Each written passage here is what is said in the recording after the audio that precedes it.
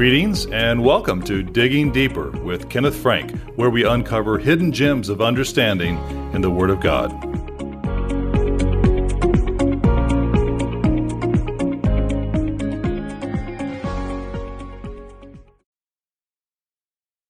Did you know that during Nebuchadnezzar's siege of Jerusalem, God instructed Jeremiah to unknowingly direct a neighboring nomadic tribe to disobey an ancestor's command?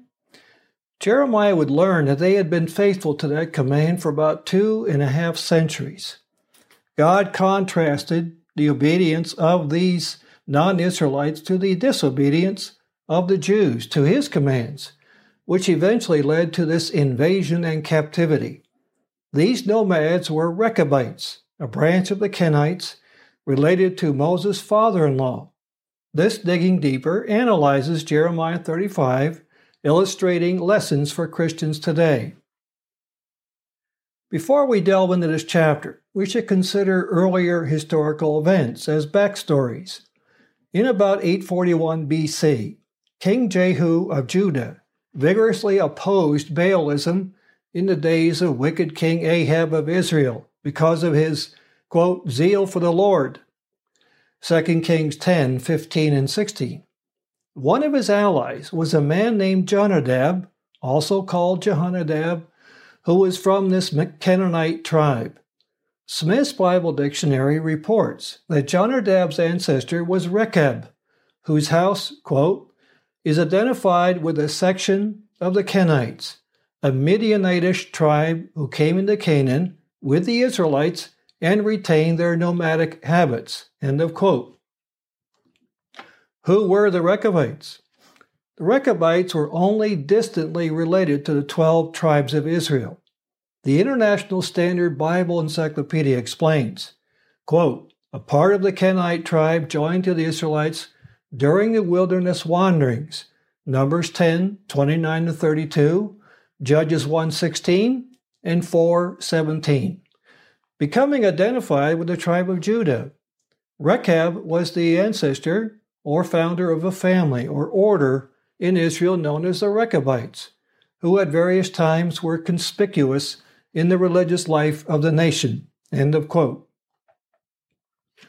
Wine drinking was excessive in the ancient Near East for Canaanite worship and its association with Baalism. During the reign of King Jehu of Judah, which was 841 to 814 BC, the Rechabites joined him in a vigorous assault on Baalism, 2 Kings 10, 15-23. Jonadab made a family rule that they would drink no wine, like the Nazarites, Numbers 6, 1-21, and that they would not build houses, nor sow seed, nor plant vineyards, but dwell in tents as nomads, Jeremiah 35, 6-9. Fawcett's Bible Dictionary explains this requirement. Quote, the ascetic rule against wine, houses, sowing, and planting was a safeguard against the corrupting license of the Phoenician cities and their idolatries. Amos 2, 7-8, and 6, 3-6. End of quote. The International Standard Bible Encyclopedia adds further, quote, they followed this simple life in order to guard against the enervating tendencies of sensualism and as a covenant of fidelity to Yahweh, to whom they would wholly devoted themselves when they joined themselves to Israel. End of quote. A faithful example. The Babylonian captivity of the house of Judah came in 3 waves, finalizing in 587 or 586 BC, when the Babylonian king Nebuchadnezzar destroyed the city of Jerusalem and the temple and carried away thousands of Jews as captives back to the Babylonian Empire. Before Nebuchadnezzar's siege of the cities of Judah, these Rechabites fled to Jerusalem. Jeremiah was commanded by God to set before them pots full of wine with cups in the temple, and then instruct them to drink, Jeremiah 35, 1-5. They refused, not out of disrespect for Jeremiah or the Almighty, but in obedience to their ancestors' bygone command. For about 2.5 centuries, these people had obeyed their ancestor Rechab and would not dishonor him, even at the request of Jeremiah. God's word emphasizes that their faithfulness to Jonadab's decree contrasted to the utter faithlessness of the Jews to his commands. Jeremiah 35:12-17. Because the Jews refused to heed his many prophets, who called them to repent through several centuries, God punished them with captivity, as had been prophesied. These Rechabites were more faithful to an ancestor's command than the Jews were to God's greater commandments.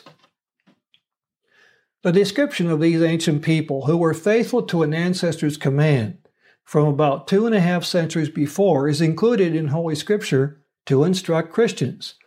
Notice what the Apostle Paul writes, quote, "Now all these things happen to them for examples, and they are written for our admonition, upon whom the ends of the world are come." End of quote. 1 Corinthians 10, verse 11. Paul's point is that when we read the Old Testament, Christians are obligated to draw from it lessons for righteous living today. This story provides lessons by comparing the lesser to the greater. Joseph S. Excels, the biblical illustrator, contrasts the obedience of the Rechabites with Christians who disobey Christ with this admonition, quote, "Wherein it shames Christian disobedience. 1. These Rechabites are obedient to their father Jonadab, a mere man who had been dead nearly 300 years, while Judah is open and flagrant disobedience to the Most High God. 2. Jonadab commanded but once, and he had instant and constant heed, generation upon generation, for centuries. But I, says the Lord of hosts, the God of Israel, I have spoken to you rising early and speaking, I have also sent to you." Number 3, obedience to Jonadab was at a cost, and it brought, at the best, only power to endure and the spirit of independence. It left the Rechabites poor and homeless. Obedience to God was also at a cost, but it gave his people assured possessions, peace of conscience, protection from their enemies, and all the exceeding riches of an eternal inheritance in God's kingdom of grace and glory. Yet the Rechabites obeyed Jonadab with a beautiful constancy, while Judah hearkened not to the voice of the Lord. End of quote. Old lessons made new. Again, from the biblical illustrator, here are some positive things we should learn. Quote, "Wherein it resembles Christian obedience. Number 1, it was total. They did not consult their preferences or their affinities. They did not proceed upon any law of natural selection. They did not show punctilious fidelity with reference to one commandment and great laxity concerning another.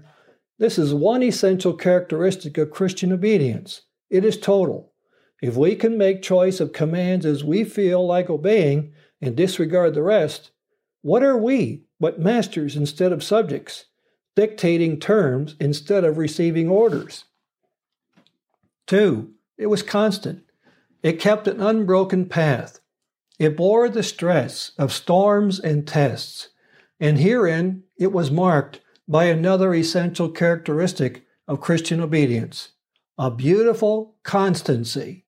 Enlistment in the Lord's army is for life, and there is no discharge in that war. End of quote. This little-known aside in the book of Jeremiah teaches Christians that, by contrast to the price the Rechabites paid for their rigorous faithfulness to Jonadab's command, we have been mightily blessed by the God of the universe who gave his only begotten Son that we might live forever. Christian Rechabites who are committed to his commands will make old lessons new again.